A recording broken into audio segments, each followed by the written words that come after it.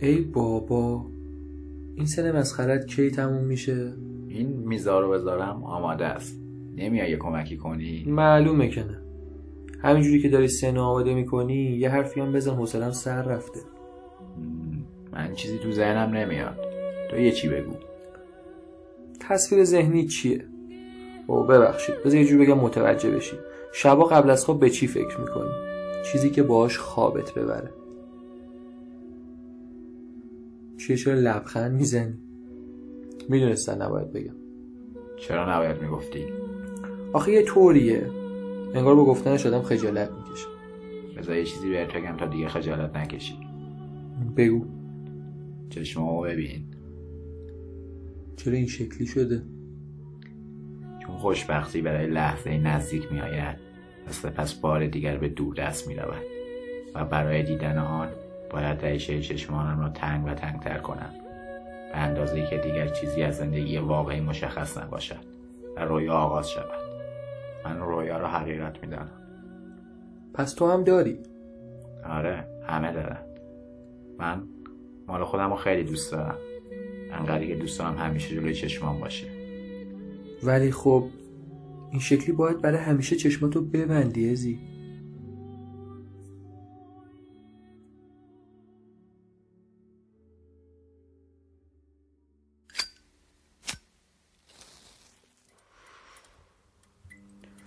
اوی، اخوی با شما.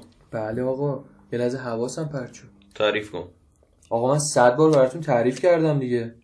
1000 بار لازم باشه باید تعریف کنی. مثل این که اصلا متوجه نیستی مظلوم قتلی ها. چی رو تعریف کنم؟ از روز اول حضور تو کافه رو تعریف کن. من رفته بودم اونجا، مثل اینکه اون کافه مال یه آقایی به اسم گدو بوده. همین. کسی به اسم گدو وجود نداشته. اون کافه مال خود ازی بوده. یه ارسیا واجدی. ازی به من گفته بود که اینجا مال گدوه و اون مرده. حالا درو باید... گفته. عجب. چطوری میشه؟ اگه اینجوری آقا منم فریب خوردم، شکایتای منم اضافه کنی. چون نه تنها جواب سوال منو نداد که چطوری گذار کنم، دروغم گفته. آدمایی که تو کافه بودن چی؟ اونا هم مثل من فریب خوردن آقا. چند ماه اونا رو اونجا به بهونه گدو نگه داشته بود. یعنی تو نمیدونی چند روز قبل اینکه تو بیای اومده بودن تو کافه؟ یعنی چی؟ به اونا پول داده بود که یه سری داستانو بسازن و تحویل تو بدن. چرا آخه؟ چراشو تو باید بگی. رفته بودی اونجا چیکار کنی؟ بهم کمک کنه گذار کنم دوباره. گذار؟ ببینید من چند وقت پیش با یه دختره آشنا شدم. نه اونطوری که شما دارید فکر میکنید. آشنا شدم. توی سالنم اجرا میکرد. حقیقتشو بخوای من ازش خوشم اومد، یعنی بگی نگی عاشقش شدم. ولی نمیخواستم این اتفاق بیفته، به خاطر همین اومدم گفتم. نمیخواد اینا رو تعریف کنی. بگو شب آخرش چی شد. حقیقتشو بخواین من یه لیوان چای ریختم.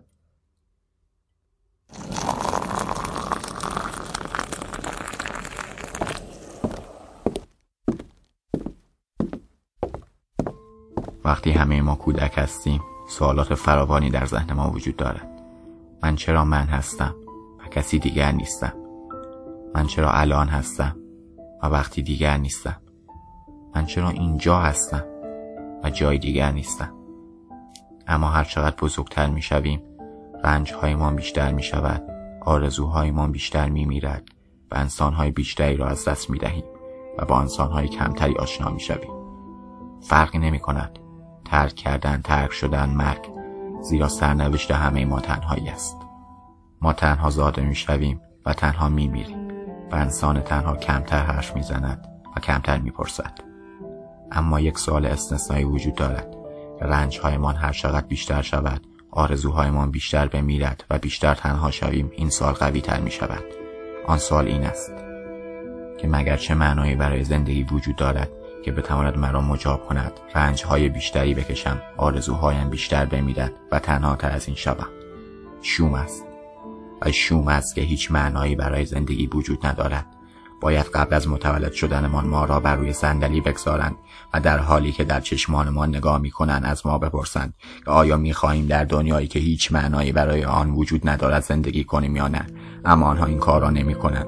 آنها ما را در تاریکی مطلق رها می‌کنند و به ما می‌گویند که به دنبال نور بگردید، اما در تاریکی هیچ نوری وجود ندارد و فقط این چشمانمان است که به تاریکی عادت می‌کند. ولی در این لحظه من از تو میپرسم، ولی در این لحظه من از تویی که صدای مرا میشنوی میپرسم، ولی در این لحظه منی که تپانچه‌ای با یک گلوله در دستانم دارم از تویی که صدای مرا میشنوی میپرسم.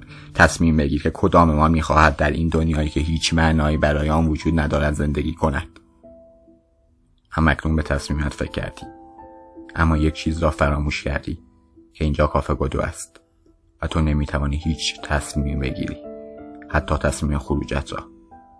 اکنون وقت آن است من به استقبال مرگ بروم و شما به سراغ زندگی بروید، ولی کدامی که از ما راه بهتری در پیش دارد فقط خدا می‌داند.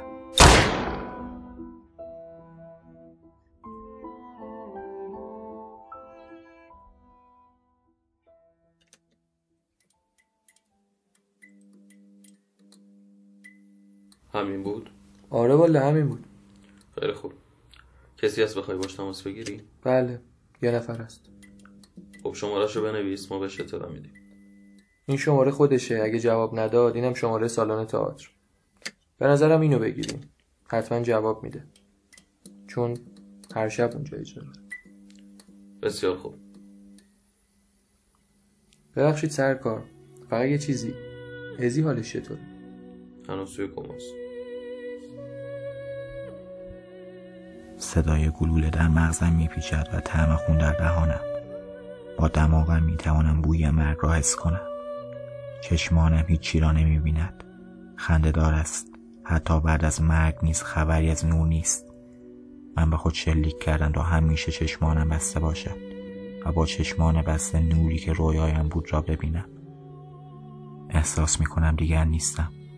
قدم به قدم به سمت نبودن حرکت میکنم، در حالی که غرق در خون خود بر روی تخت بیمارستان دراز کشیدم. سرعت قدم‌هایم بیشتر و بیشتر می شود. حالا نوبت گوش‌هایم است. صداهایی را می شنوند. صدای قدم‌های من نیست. صدای شیون و زاری است. مرا صدا می زنند. عجیب است. آنها طوری رفتار می کنند که گویی شیون‌ها و زاری‌هایشان قرار است دست درآورند و مرا صفر نگه دارند. احساس می کنم دیگر نیستم. احساس نبودن می کنم.